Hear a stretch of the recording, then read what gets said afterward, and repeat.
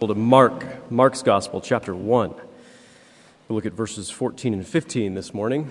Again, taking a little bit of a break from our trek through John's Gospel.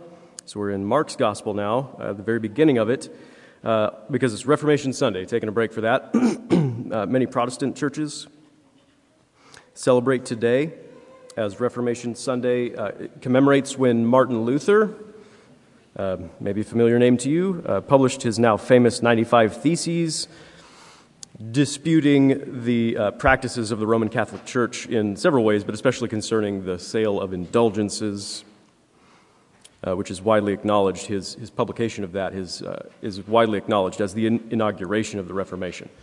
Reformation Sunday. It's not a holiday on every church's calendar. So I don't want to give a whole historical lecture here. We can talk about any of this during sermon discussion if you want to afterwards, but I'll mention just briefly two names, and I'll quote them at points in the sermon, probably familiar to you if you've been around here for very long. Martin Luther and John Calvin.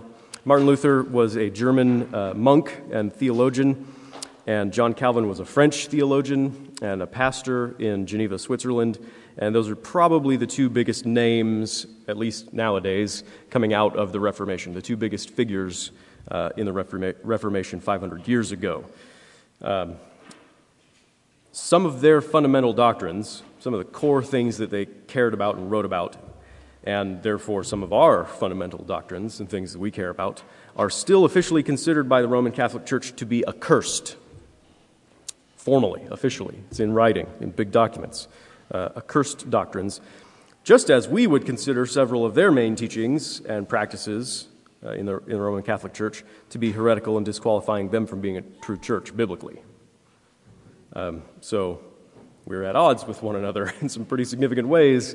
Functionally, we've gone our separate ways, whether for good or for ill, or probably some mix of both good and ill. We've just sort of gone our separate ways. So there's a lot that could be said about the church historically, and a lot that could be said about the church right now, currently, in the world. But the thing that the Reformers wanted, which sort of ultimately resulted in this big schism, unfortunately, the thing they wanted was not schism, it was not division, but reformation, as the name might signify. Right? They wanted reformation. Corporately, the church is always in need of reformation. Whether you're talking about the local church, like our church here, or we get to larger levels of it, the regional church or the global church, the church is always in need of reformation. And in the same way, individual Christians are constantly in need of spiritual renewal, personal renewal on that level. And this is true that at both the individual level, Christians, and at the corporate level of the church, we're in constant need of reformation and renewal. It's true for the same reason. It's because we sin, and we need to keep coming back to Jesus. And that action of coming back to Jesus, that action of turning to Him and returning, is very biblical language, and it's called repentance. So really, Reformation is synonymous with repentance. And at its best moments, that's all that the Protestant Reformation was ever about, meant to be about anyway, pursuing the repentance of the church. The repentance of the church, the turning back to Jesus for spiritual renewal in accordance with the Scriptures. That stood at the very beginning of Luther's challenge to the Roman Catholic Church, those 95 Theses. The first one he wrote has to do with repentance. And he says, when our Lord and Master Jesus Christ said, "Repent," He willed the entire life of believers to be one of repentance. Our whole life is meant to be characterized by that turning. And the entire history of the church ought to be characterized by that same kind of turning. So it is not at all intuitive for us to understand biblical repentance. It is not intuitive for us, even for Christians. People have been Christians in the church for a long time, talk about repentance for a long time, and it's not instinctive for us to understand and embrace biblical repentance, real, true repentance. So it is worth our consideration on this 500th anniversary of the repentance, the Reformation. So that's what we'll talk about this morning from Mark's Gospel. Let me pray, then we'll read the Scripture.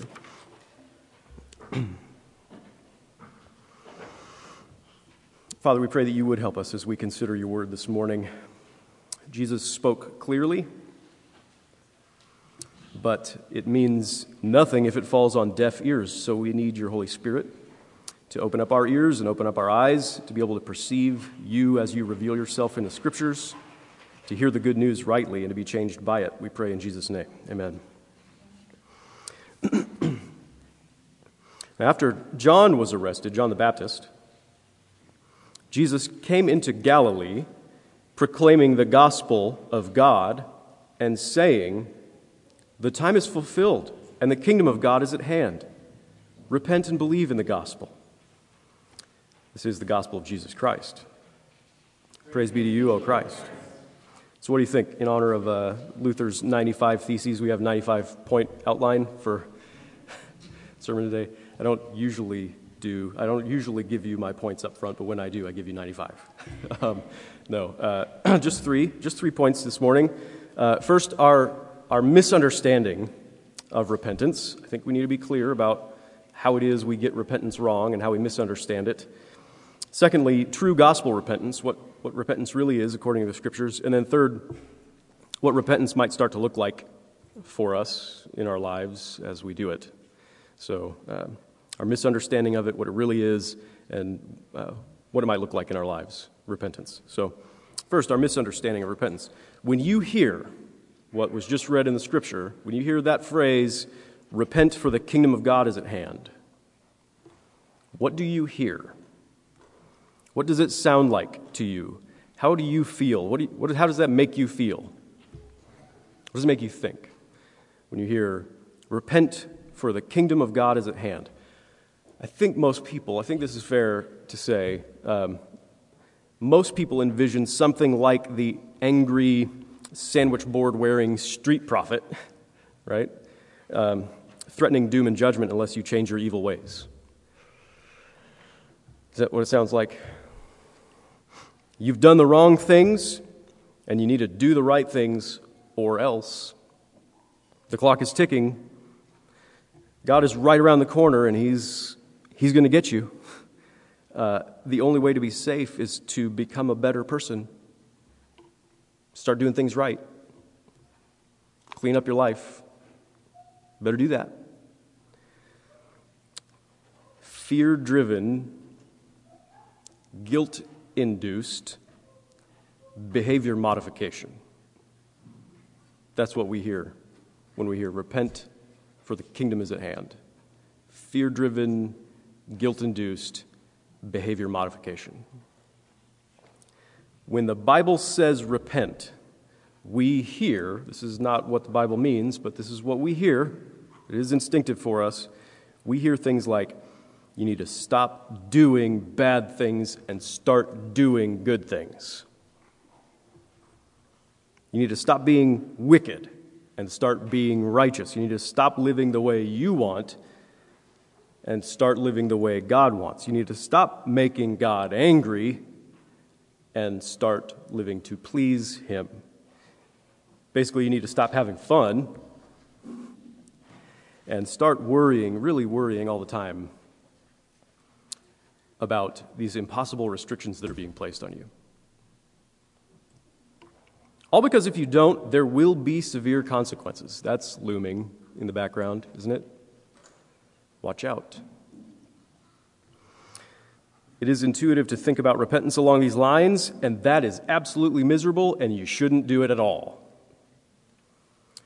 We're seriously misunderstanding the Bible if we think that that's what it means when it talks about repentance. Fear-driven, guilt-induced behavior modification. Total misunderstanding of the Scriptures. Here's the thing. We're locked into that wrong view of repentance, what repentance really means, because we're locked into a wrong view of God and a wrong view of what it means to have a relationship with Him on His terms.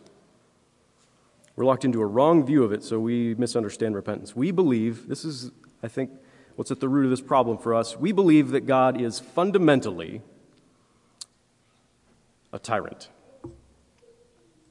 The kind of king you don't want. That he's fundamentally a very strict lawgiver and police and judge and jury and executioner. From beginning to end, legal system. That's what we get from God. We believe that God is fundamentally just wanting to make our lives miserable. He's watching and he's waiting for us to slip up so he can pounce and destroy and get us, right? Fundamentally. We believe it somewhere deep inside, even if it's not on the surface of our thoughts, even if we wouldn't articulate it that way necessarily all the time, we wouldn't profess that. It is somewhere inside. We cannot believe that God is fundamentally love. We have a really hard time believing that he's always on the lookout to bring about good in our lives for our joy. We have a hard time believing that, so we assume whatever he means by repentance, a kind of change on that deep level, it must be oppressive. It must be contrary to human flourishing, actually. In other words, it's bad for us because we believe God is against us. Repentance is a bad thing that I don't want to do because God is out to get me. That's obvious, isn't it? I mean, God's always trying to stop me from having my way, isn't he? It isn't just unbelievers who have these instincts about God and about repentance. It's not just them outside the church over there. It's everyone in here. It's everyone who sins, and that means everyone, including Christians and churches. In a perfect world, this is my instinct. In a perfect world, I would be king of my own kingdom, and there'd be nothing wrong with that. All would be well, and there would be no need for nasty, difficult repentance. A couple years ago, a prominent church in San Francisco, formerly a church in our denomination actually, they said that they would no longer view homosexuality as a matter for repentance. It's just sort of an illustration example. Right? Said that they no longer required abstinence from homosexuality for membership in their church. They no longer viewed it as a matter for repentance, that people needed to change on that level. Claiming that actually such a view is damaging to human flourishing. It's oppressive, it's repressive. And what they've done in that is that they've judged for themselves what is conducive to human flourishing. They've judged for themselves what's conducive to human flourishing. They've determined what constitutes a good life. They've ruled themselves to be in the right, and therefore God in the wrong if he says anything different. If he would insist that homosexuality is a matter for repentance. They've made themselves kings. They've set up their own kingdom, and they've written their own rules. And if that's in conflict with God, well, then he's out.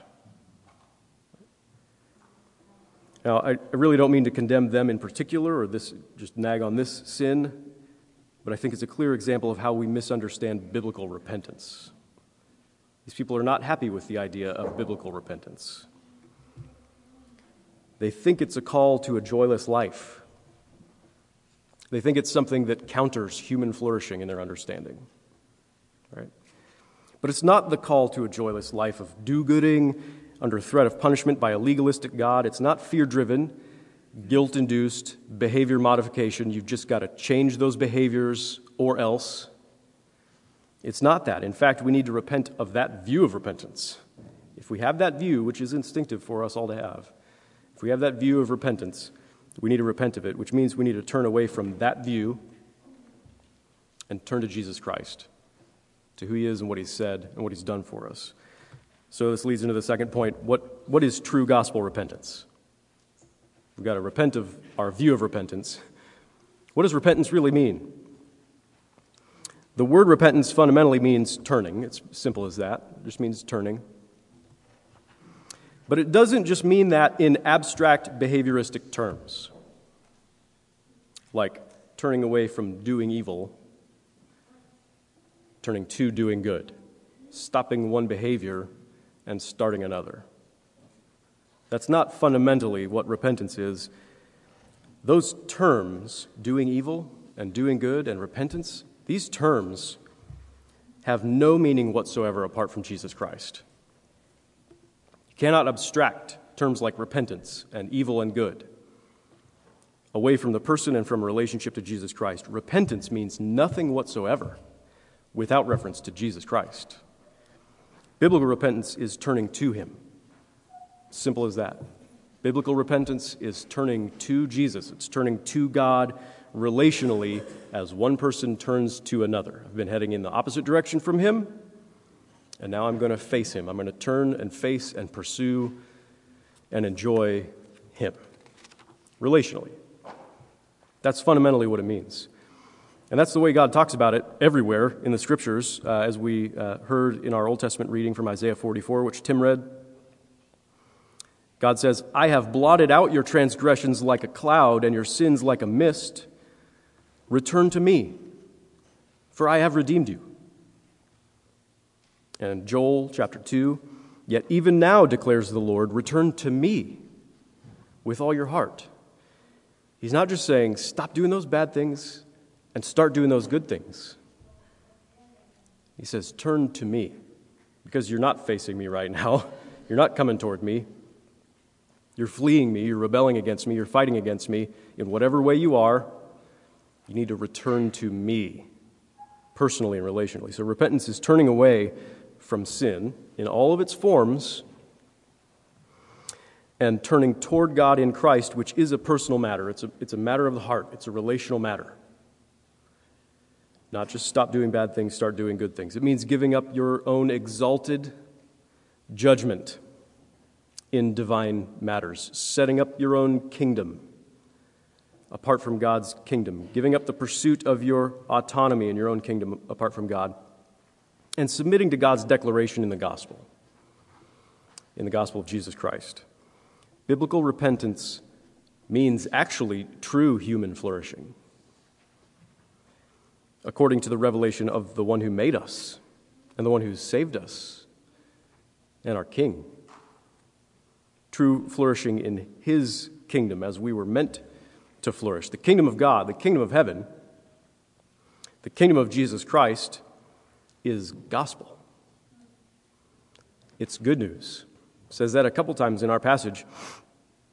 And repentance is how we become realigned with that reality. Realigned with the gospel of the kingdom of God. Repentance means dying to the existence that is apart from God and coming to life with him through faith in Jesus Christ.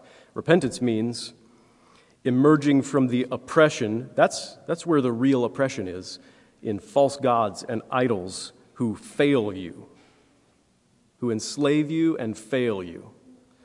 Emerging from that oppression into the freedom of love that's found only in the one true God. Repentance means you stop scratching at the dry ground and running on the hamster wheel of religion to get you somewhere and to get you something that you don't have yet.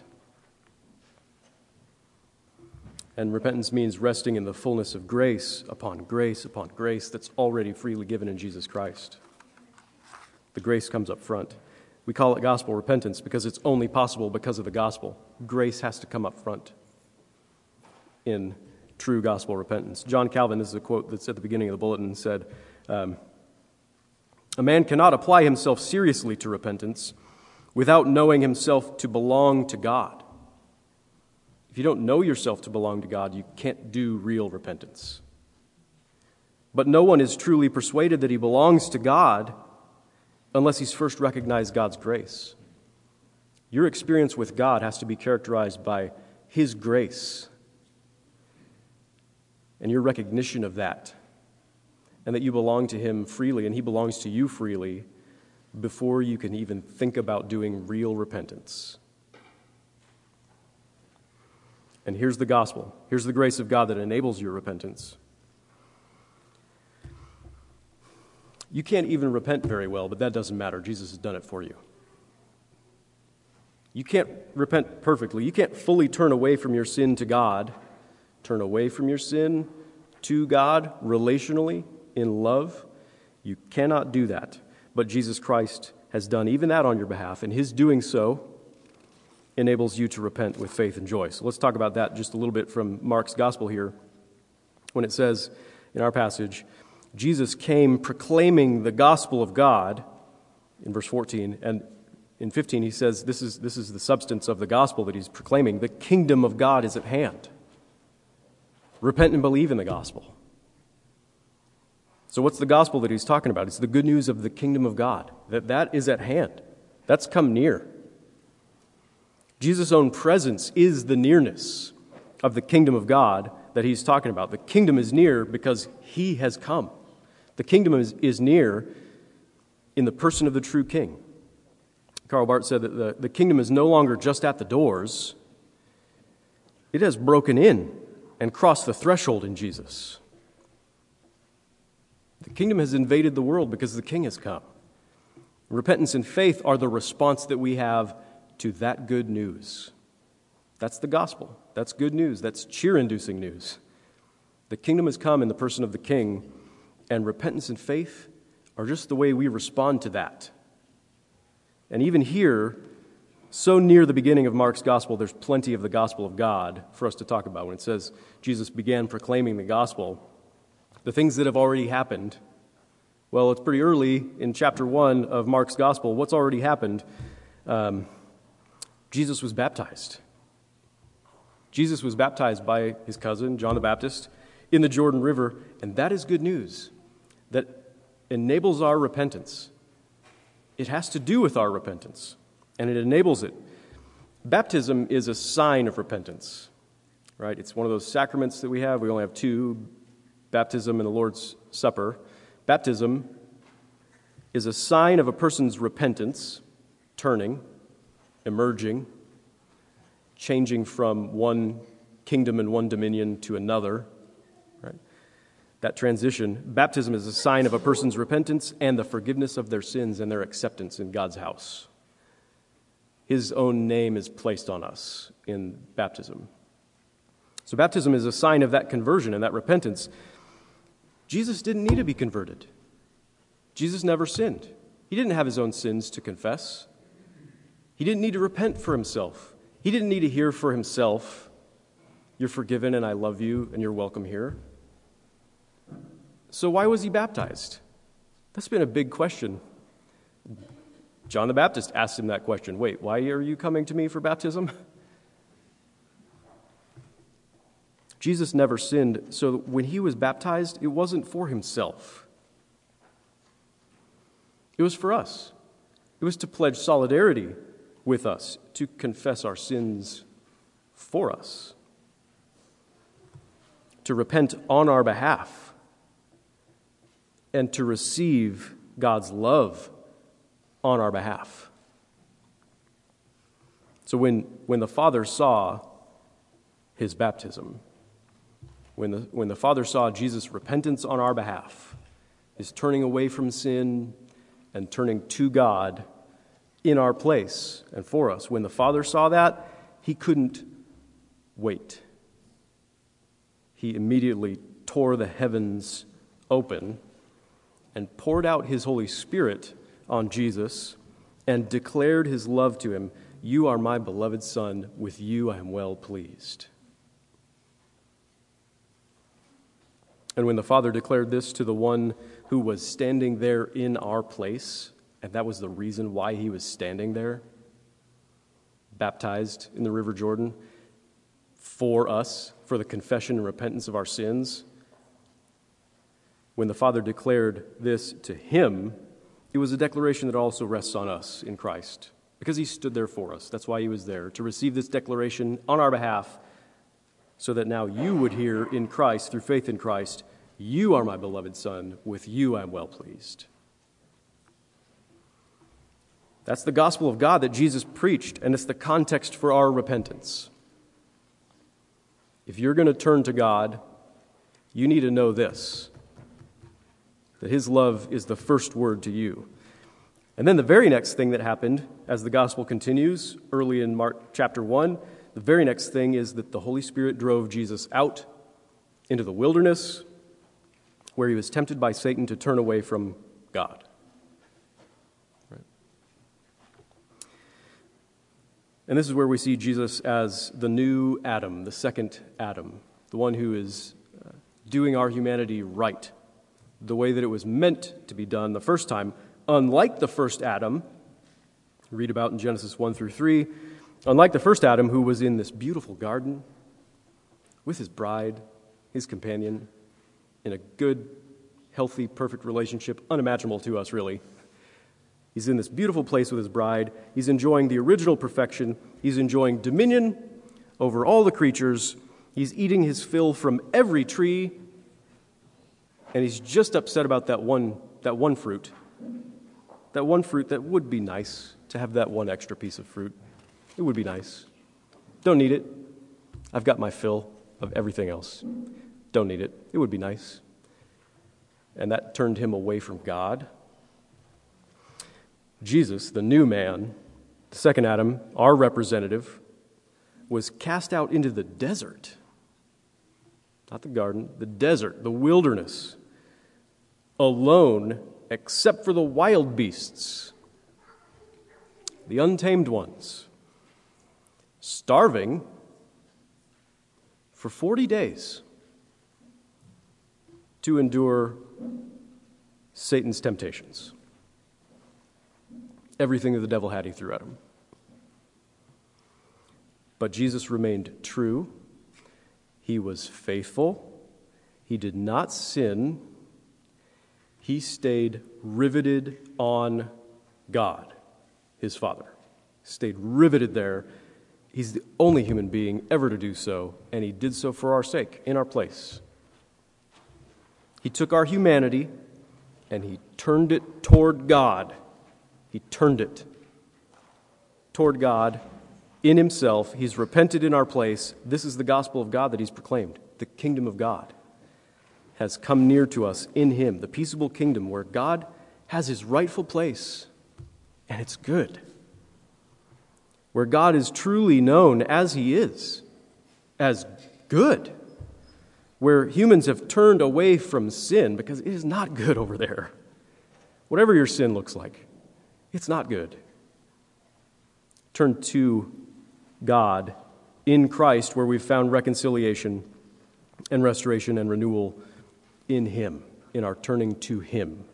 This is what Jesus has done for us. He's taken our humanity and he's turned it to God, once and for all, in himself. Vicariously, he's realigned our humanity with God's declaration of reality, and this is what makes our own repentance, our own turning to God, our own faith possible. And now, because of him, because of his grace, that's what comes up front, not threats, not fear. Because of his grace, you may turn back to God for life, for fullness, for glory, for true human flourishing found in relationship with him, to hear the words that are spoken to Christ, "You're my beloved Son. I'm well pleased with you." And to have that stand over your whole life. God is no killjoy. His kingdom is no tyranny. Repentance is good. Turning to him is good, because he is good. So says the gospel of Jesus Christ. That's all the Reformation hoped to recover. A realignment, continual realignment, based on the good news of God's grace, a relational realignment with God and his kingdom.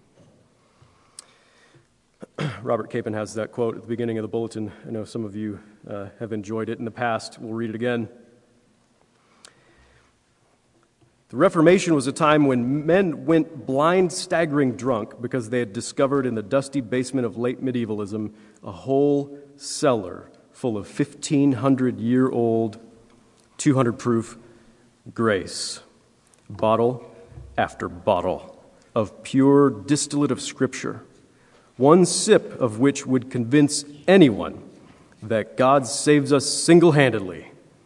The word of the gospel, after all those centuries of trying to lift yourself into heaven by worrying about the perfection of your bootstraps, suddenly turned out to be a flat announcement that the saved were home before they started.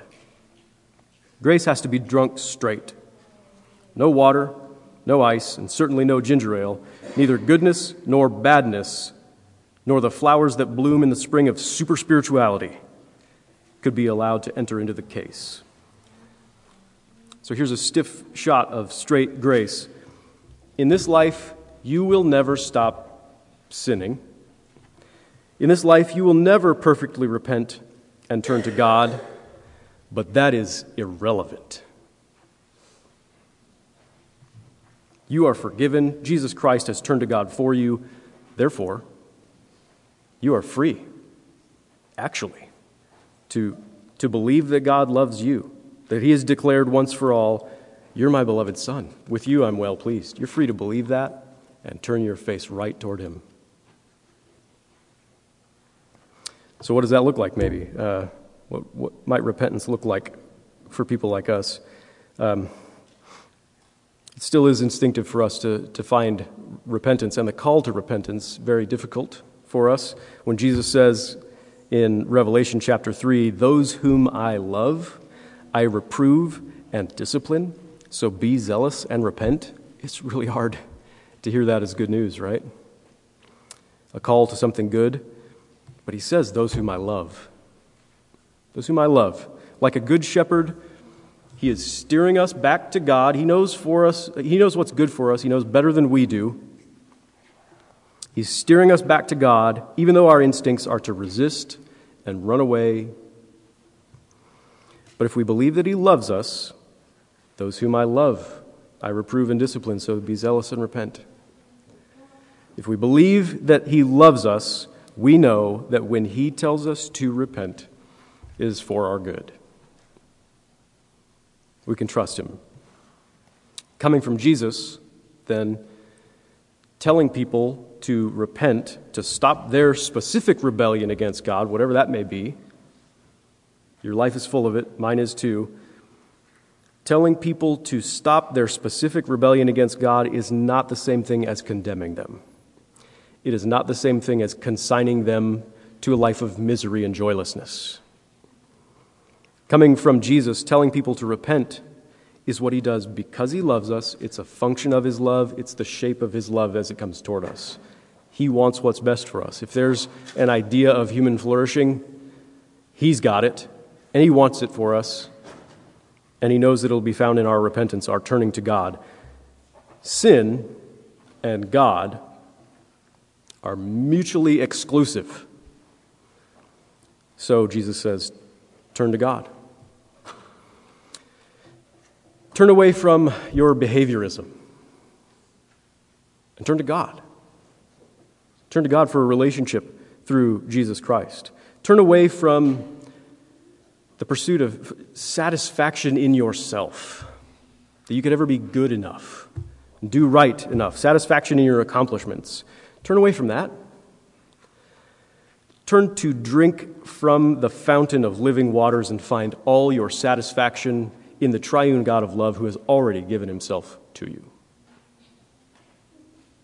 You can turn. You can turn away from creating your own identity, your own reputation, establishing and managing your image through things like your career or fashion or the use of social media. You can turn away from that and you can turn to Jesus Christ, to Him alone, to hear what He has to say about you and to discover your identity in Him through your spiritual union with Him. You can turn away from people-pleasing, from the compulsion to live for other people's opinions. You can turn to Jesus Christ, who accepts you unconditionally up front before you've done anything good or bad. You can turn away from resentment of God. You can turn away from suspicion toward God. You can turn away from that and turn to Jesus, who shows God, reveals God to be good and wise and kind and ever gracious and loving toward people like us. You can turn away from your desire for power, your desire for control, and you can turn to the one true King and submit to him and learn from him what it means to be human in a right relationship with God, to live in God's kingdom. You can learn that from Jesus. You can turn away from finding your righteousness in things that separate you from other people, reasons to distinguish yourself from others. Your righteousness found in things that divide you from other people and other Christians and other churches. You can turn away from things like always having to be right, turning away from righteousness found in good living.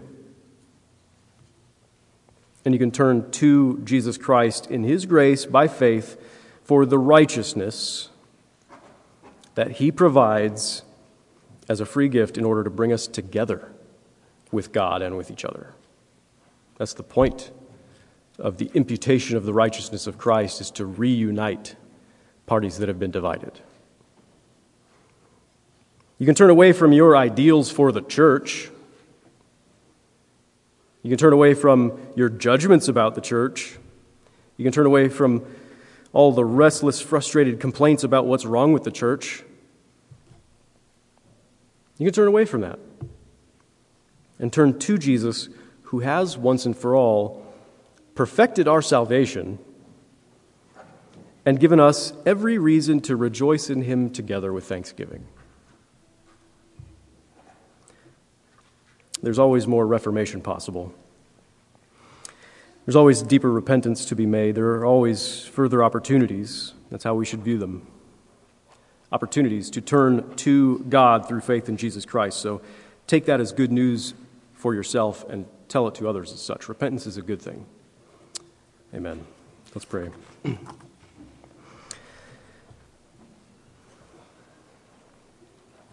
Father, even though your word comes to us clearly, and we see your goodness in Jesus Christ, and we see what it means to have a relationship with you that is characterized by your grace and our repentance through faith in Jesus Christ because of Jesus, the perfect repenter. Even though this is all clear and it makes sense to us, to some degree at least, we just don't live like any of it were true. We pray that you would make your kingdom beautiful to us, your authority good, your gospel true. We pray that when we hear your word and when we see Jesus Christ presented to us in it and held forth in the gospel, that we would be attracted rather than repulsed. We pray, in other words, for the work of your Holy Spirit to take our hearts and turn them away from sin and turn them toward you. And we know that this is possible as a gift of your grace because you are who you are, because you love us and you gave your Son, Jesus, for us. And you are willing to give your Spirit to us, to turn our hearts to you. So we pray for your help in that now and always. We are at your mercy and we have your mercy. We thank you through Jesus Christ. In his name we pray. Amen.